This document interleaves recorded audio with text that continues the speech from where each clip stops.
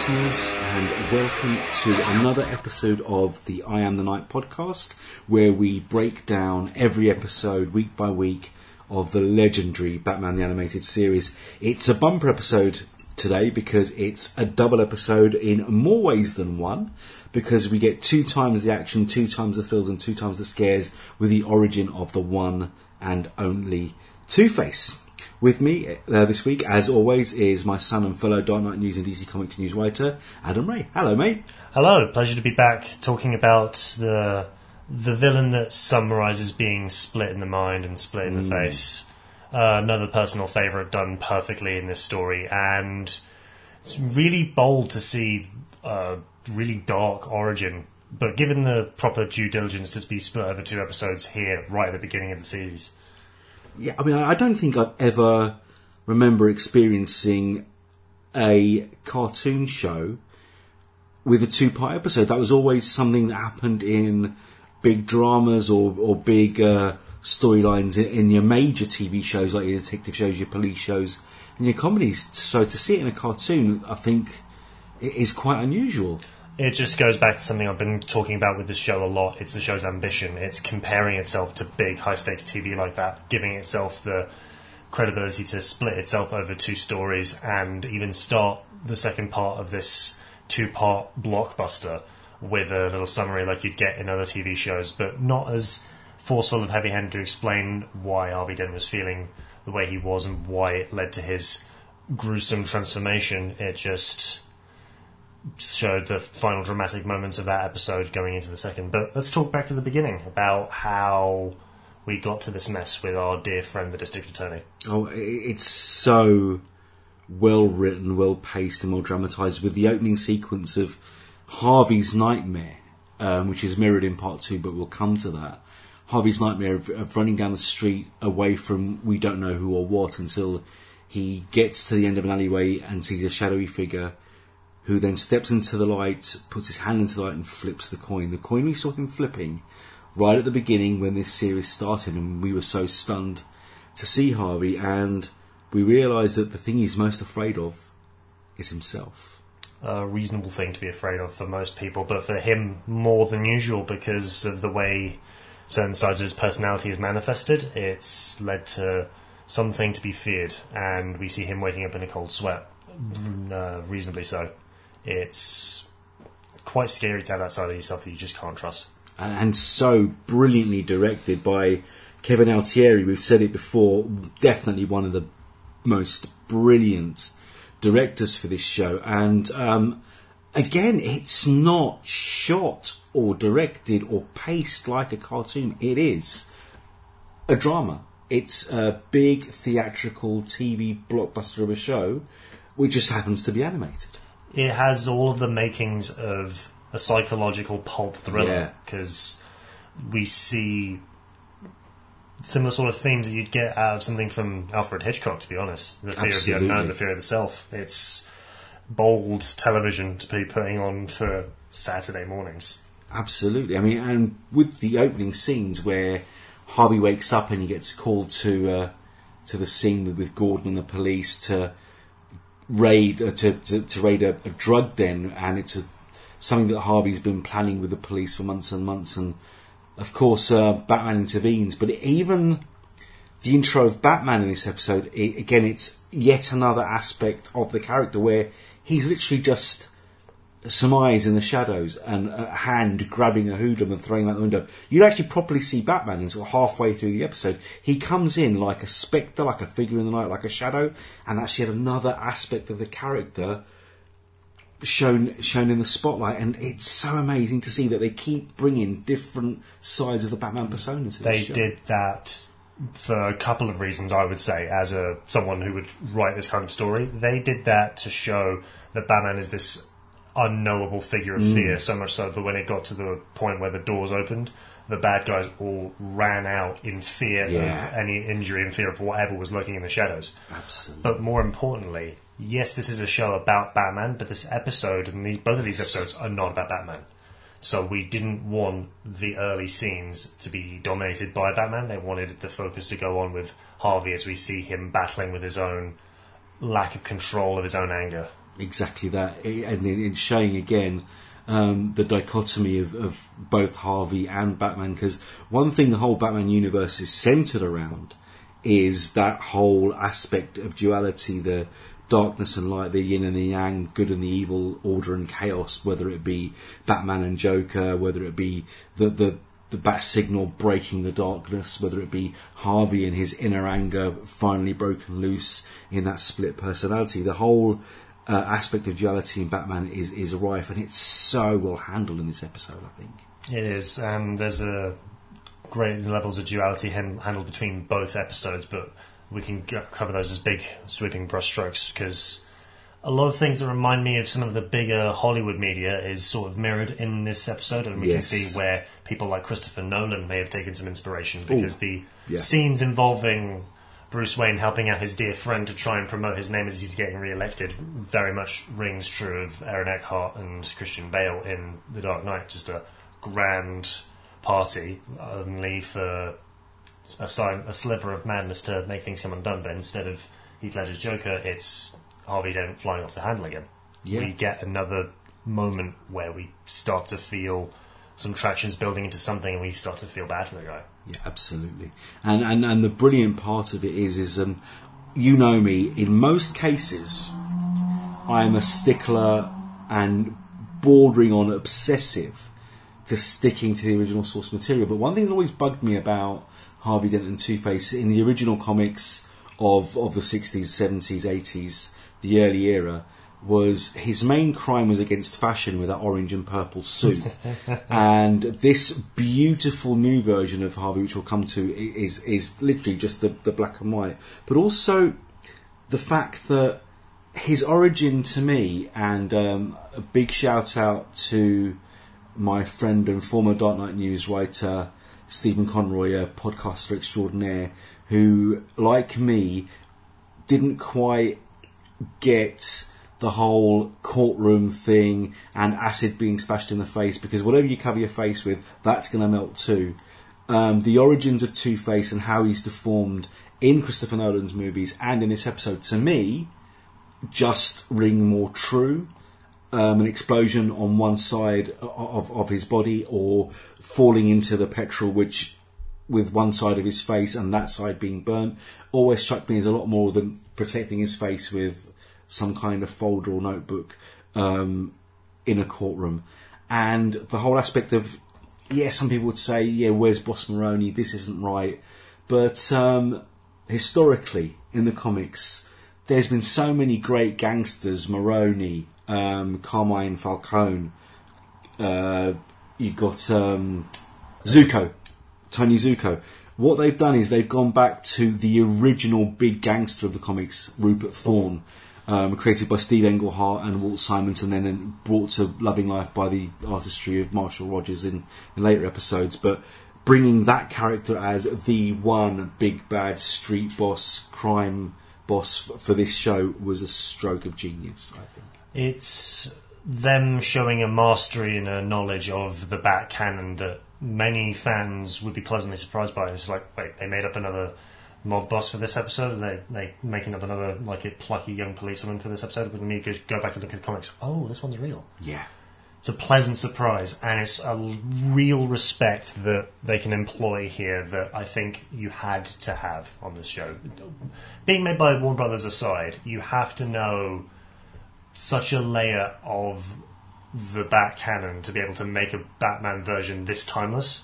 Yes. But it's still to come across sincere, and making this choice was very well handled. And sure, anyone could sort of fill that role. It could have been your Maronis, your Falcones, your Zucos, but this other side, this other character, largely similar, sure, but was still a nice surprise to see someone not who the audience would expect. Absolutely, and obviously Zuko, we'll get to see more of him in the Robin episodes, but Rupert Thorne, and again, the way he's portrayed, virtually identical to his comic book counterpart, but I also felt a little bit of Marlon Brando's Godfather there as well. Did you see that?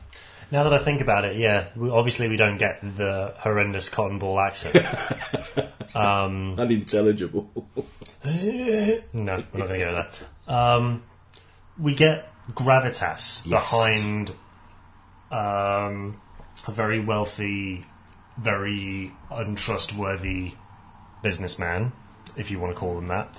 And it's a nice thing to see that there's that kind of still gangland, mafia-esque villains out there in a show that's largely been dominated by supervillains or very strange, over-the-top Yes, kidnappers. absolutely. And that respect is shown again in the casting of Thorne, with a veteran TV, screen and animated actor John Vernon, who's roles, I mean, are as diverse as appearing in Knight Rider and in the Airplane movies. He's in Airplane 2 opposite Leslie Nielsen, and it's just such a brilliant voice performance where you can see that it's rich, it's deep. He's a man of business, but that dark side to him. And that's got to lead us, of course, to Richard Moll's performance as Harvey Dent and as Two-Face. He's done a wonderful job. Of course, we credit heavily the excellent double voice work of Kevin Conroy, but we get two completely different voices here, which is really highlighted in the scene in the psychiatrist's office, I would say. Yeah, definitely. And many of the other scenes where we see the colour scheme around Harvey shift from a soothing blue to a more vibrant and angry red, we see that these two voices, these two sides, are completely different, and there's one that should very easily be feared. And that's the voice that persists through the rest of the series. But we can also credit that to a great voice actor who's sort of seen unexpectedly throughout the series in a nice way. Absolutely. I'm so glad you brought the colour shifts as well noted, because again, it's that whole dichotomy and duality side of it where he's the cool, calm and collected Harvey Dent, and it's all like subtle blues and the cooler colours, and then when the rage breaks free and his whole face transforms even before he becomes Two-Face, in that beautiful scene, like you said, in the psychiatrist's office, where the lightning flashes and for a glimpse, for a split second you see the other face. He's there. And again, Richard Moll, what hasn't this guy done? I mean, even in Batman the Animated Series alone, he's also the sarcastic back computer. You're a funeral.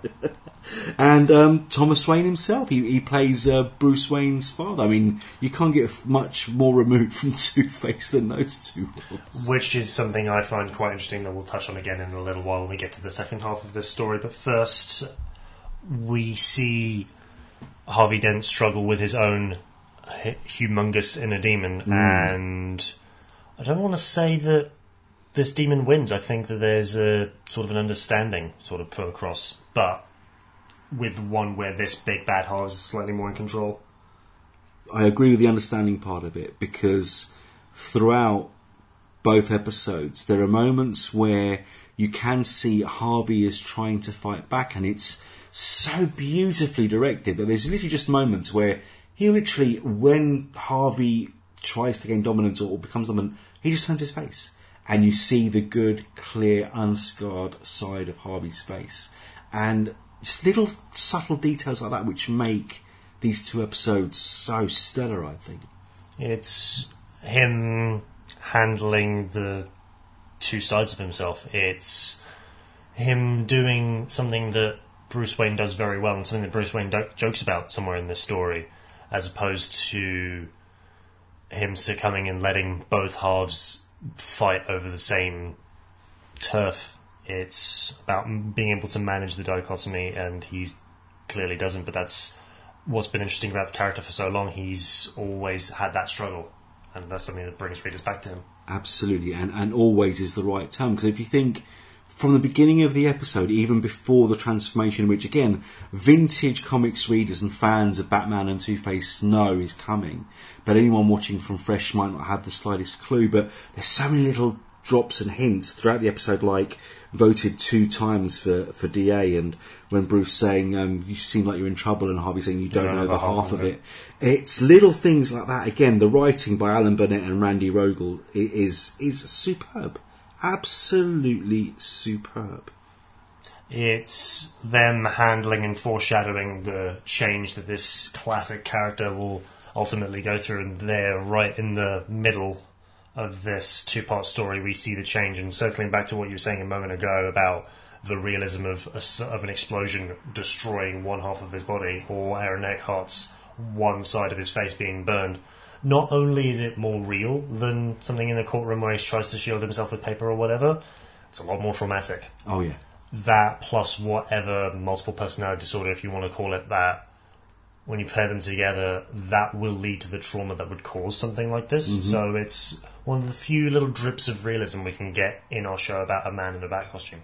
Yeah, absolutely. Because again, in the original comics, it literally was mostly just the scarring by a criminal that tipped him over the edge. The introduction of the backstory of the bullied child and repressing his rage until he couldn't contain it anymore. I mean, it's like the classic stories of Jekyll and Hyde, or even Marvel's own Incredible Hulk, where that rage came out eventually in a destructive, monstrous form. And it's a good lesson to everybody not to repress your rage, let it out, or it might take you over. It's an extreme case, but it's definitely something that could happen. And it's really particularly quite scary when you see it done in this story, because the moment that this big bad Harv takes control, we see Thorne pressing his buttons consistently, talking about his past, dredging up everything, looking through his medical records, retelling his story back to him, obviously for the sake of the audience's benefit, but doing it in a way to twist the knife deeper in Harvey.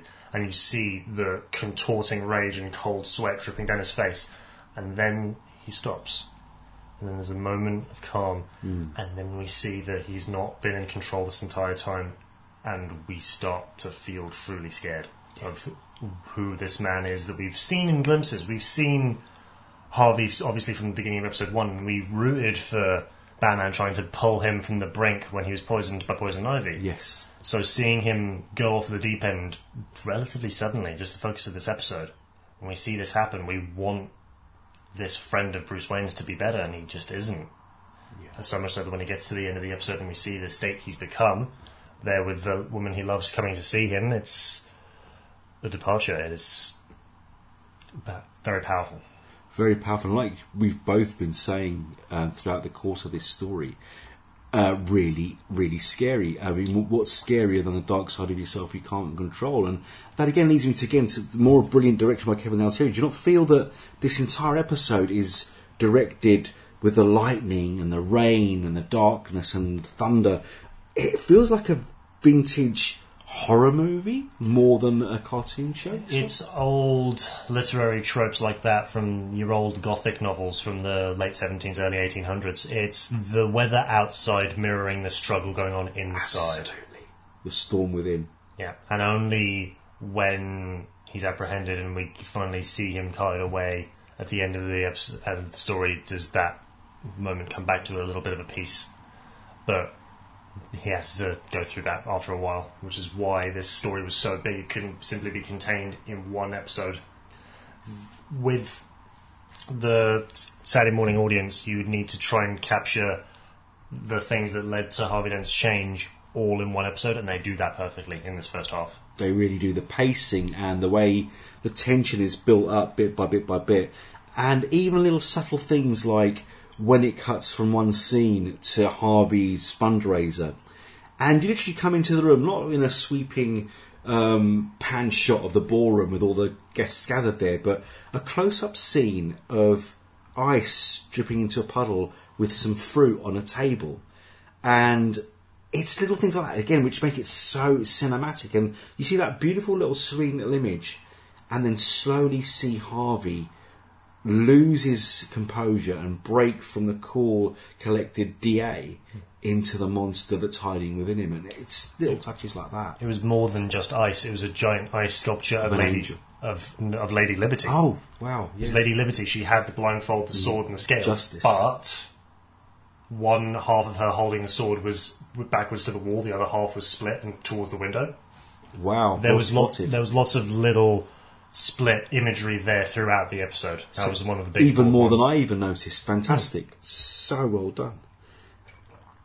I don't have enough words to say how clever making the Two-Face story the first two-parter as well. And it literally goes from subtle hints through the first episode to blatant Two-Face mania in episode 2.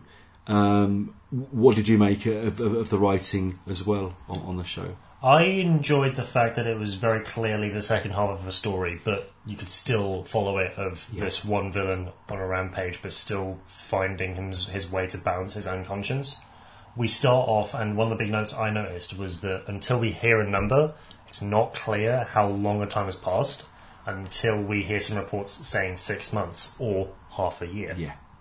A perfect length of time for Absolutely. Two-Face to be operating. We see Batman doing his detective work, being on the case for almost this entire time, with himself looking haggard, with all of these case notes scattered across the keyboard to the Bat computer. He's doing what he can. He says to the mugshot, "I will save you." We've not seen Batman this haggard before, and we've not seen him this determined on one individual before over what we would now know as a great length of time. So we feel with Batman, and we want him, and we want to root for him even stronger now, and it's a unique thing to see. We also get Batman as sort of fallible. This is one of my big notes from episode 2. I personally love that. But it's not something you really see much. You see Batman bruised and beaten, taking a conveniently well-paced montage to get over some back injury, be it for Christopher Nolan's movies or the Night's End storyline in great comics. We see Batman emotionally and physically haggard in this episode. Physically, of course, from his first little tussle with Two-Face in the lawyer's office. And he spends a lot of the rest of the episode limping around, clutching at his ribs, internally injured, but continuing on because he's Batman. But this whole case is taking a physical toll on him. But one of the things I mentioned before that I wanted to circle back to, he's emotionally haggard because of his dream, where we first catch up with him right at the beginning of the episode. And we see him trying to reach out and plead to a version of Harvey that his subconscious has remembered, and him falling and failing, and then he looks down to see the ghosts of his parents, and them asking him the same question of "Why didn't you save us?" Which is why I find it so ironic that the same voice actor does Thomas Wayne and Harvey Dent. Absolutely. The whole imagery and pacing of that second nightmare sequence. I said the first episode opens with Harvey's nightmare, the second opens with Bruce's, and every single piece of imagery, like you said, the Waynes at the end saying he didn't save us, Harvey saying he didn't save me, but even the things where Harvey's walking across a bridge and that bridge is broken, showing us literally from the beginning that there's no way back for Harvey, no matter how much Bruce tries to save him. And it's a recurring theme for Two-Face throughout his history in the comics. All Jim Gordon and Batman want to do with Two-Face is save their friend, and they come close so many times. He seems cured so many times, he even has his face repaired a couple of times, but big bad Harv always resurfaces. And I think that the symbolism of that bridge breaking and Harvey falling is telling us subconsciously that, yeah, try as he might, this is one that Batman might not win. And that characterization of Batman, I don't know if you noticed at the beginning of the second episode, or possibly the end of the first one, when Harvey's already changed and they said they can fix the physical scars. Bruce, as Bruce, but in full Batman voice, says, "I'm worried about the mental scars."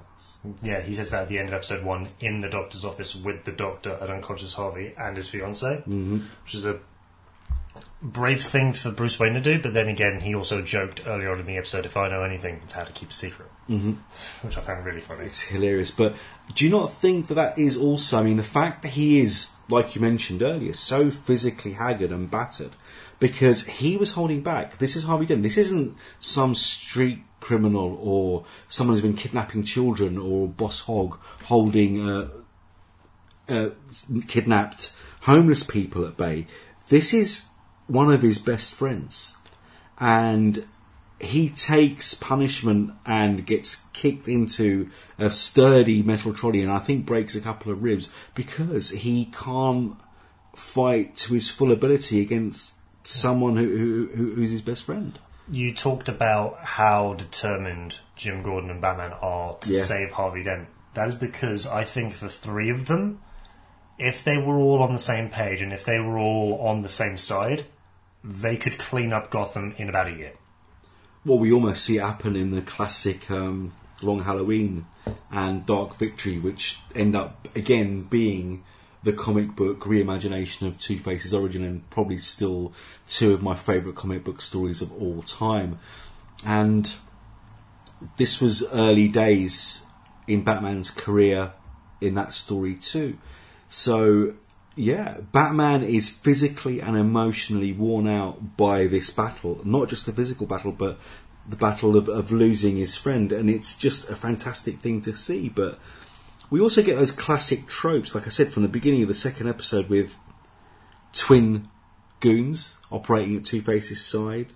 222, the club name, the fact he steals $200,000. And while a lot of that is seen as corny as hell by some, to me it's vintage Two-Face. I love little nods of the classic characters' history that way. I think it's important to keep that side of the character because it's just how his madness is manifested. It's just that obsession with one or the other, light, dark, good, bad, order, chaos. He has to have two sides to one coin, and I think that's important. And you can see other interpretations of it where you get Aaron Eckhart who completely ignores it, or you get Tommy Lee Jones, let's not go there. And I think they handle it very well here, where it's just the way he does things, but he never justifies it, he never explains it, he just says, this is how we're doing it. Wait, no, that's not jewellery, we flip for it. And I love that he makes coin flips for every big decision. That's what makes him even more tragic and makes the viewer, the reader, even more hopeful for Harvey, because there are always moments in virtually every Two-Face story you read or see where Harvey's personality does pop up and bubble up to the surface. With Grace, in virtually every scene where he even looks at her or thinks about her, and the scene where he meets her, it gives the viewer, the reader, this hope that maybe he can be saved, and that's part of the character's charm and tragedy. It shows that he's not completely gone, and it's vindication for Batman's determination. He could be saved. There's times when you said that he has been saved for a time, but there's just something so strong about his condition, and that's okay. We get to see that, sure, I don't think either halves of Harvey Dent can really exist without each other. Yeah, absolutely. And his whole history with Thorn, again, it's brilliant because this is the guy he's wanted to take down. This is his target, and it's him that ends up being Harvey's downfall. He wants to take the criminal down, but the criminal, in a more horrible, evil and dastardly way, takes him down. And this is two vintage Batman villains from the 60s with Two-Face and 1977 with Rupert Thorne. And that joy and honour and love of the original source material just makes me, as a deep-seated super nerd, very, very happy. But we both said it. Anyone could come into this show not knowing a thing and still come out having watched a fantastic set of stories. It's a very difficult balance to be able to put together, and that's one of the things that I think has made this interpretation of Batman, this animated series, so strong, because it's been true to all fans now and then, showing all sides of this diverse character and this diverse cast of characters around them. It's wonderful media that even 25 years later plus is still worth a rewatch. Is Rupert Thorne a new character to you? I think so, personally, yeah. Like, this is one of the actual stories I remember clearer. Oh, good. I do remember this one a lot better. I remember the moment of him in that office saying, "You're talking to the wrong Harvey." And I remember the poignant ending of the real coin going into the wishing well. And just little moments and the overall tone. I wasn't sure if they had captured Harvey Dent. I don't know if I remembered that correctly enough, but I do remember this episode. I remember it being as strong as I just rewatched. It's powerful TV. It really is. I mean, for me, the revelation has been that most of the episodes are far stronger now, watching them as a mature adult than they were even then, and they were powerful then. So definitely standing the test of time, no doubt about it.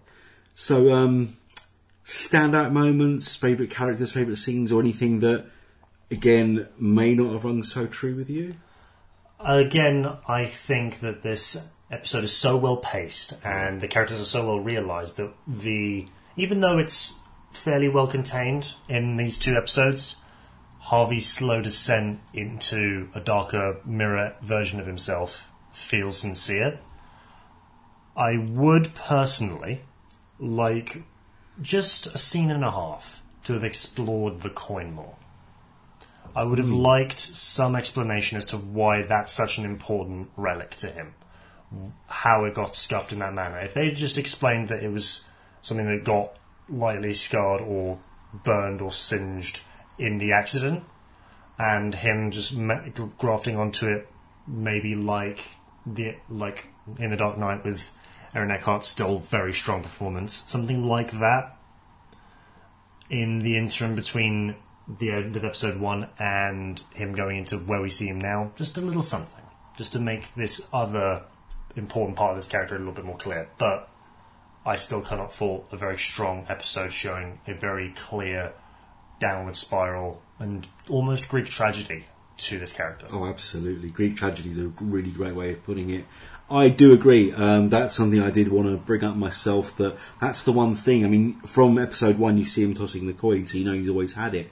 But how it got scarred and how he's decided to make that the focus of his psychosis. A throwaway scene explaining it might have been nice. Obviously, long-term comic readers know from multiple histories that it was a lucky piece that got damaged and he kept as a keepsake, all the way down to the 80s origin story where it was his abusive father's coin, and his dad used to toss it every time he wanted to decide whether he was going to give Harvey a beating or not.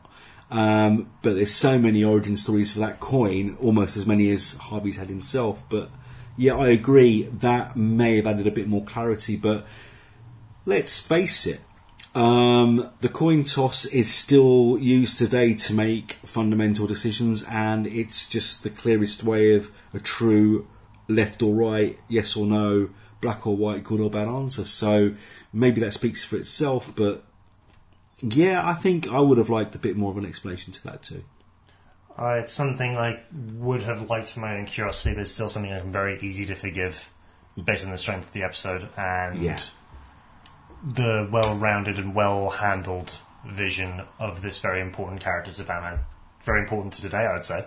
Well, it's a classic story, and with mental health being such a important focus on today's society, multiple personality disorders, bipolar conditions, everything else to do with it, to see a powerful man laid low by his own inner darkness and his friends struggling no matter what for years, decades, to try and save him, I think it's a good lesson for everybody that people need help, and sometimes all it needs is just someone to listen to, someone to talk to. And that's something that I'm glad you circled back around to, because right then, in the beginning of this 2-part story, Bruce Wayne says to Harvey Dent, "Oh, you're going to see some help. That's good."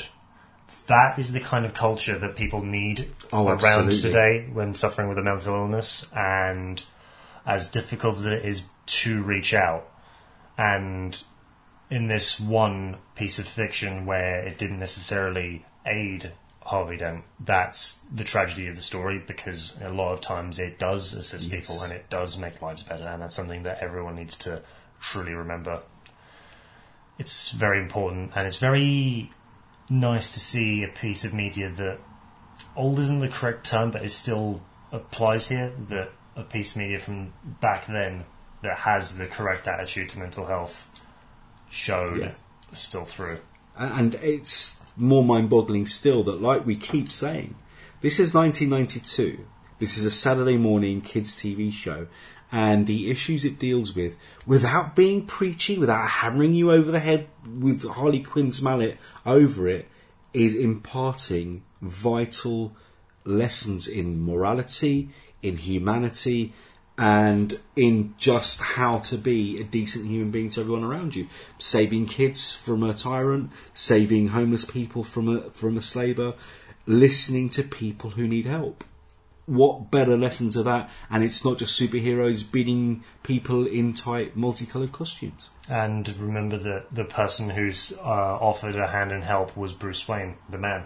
Yeah, absolutely. Who's suffered Untold. more horror than virtually any other character of his ilk. So, again, so much to draw from. Such a rich, textured, layered, brilliant piece of television.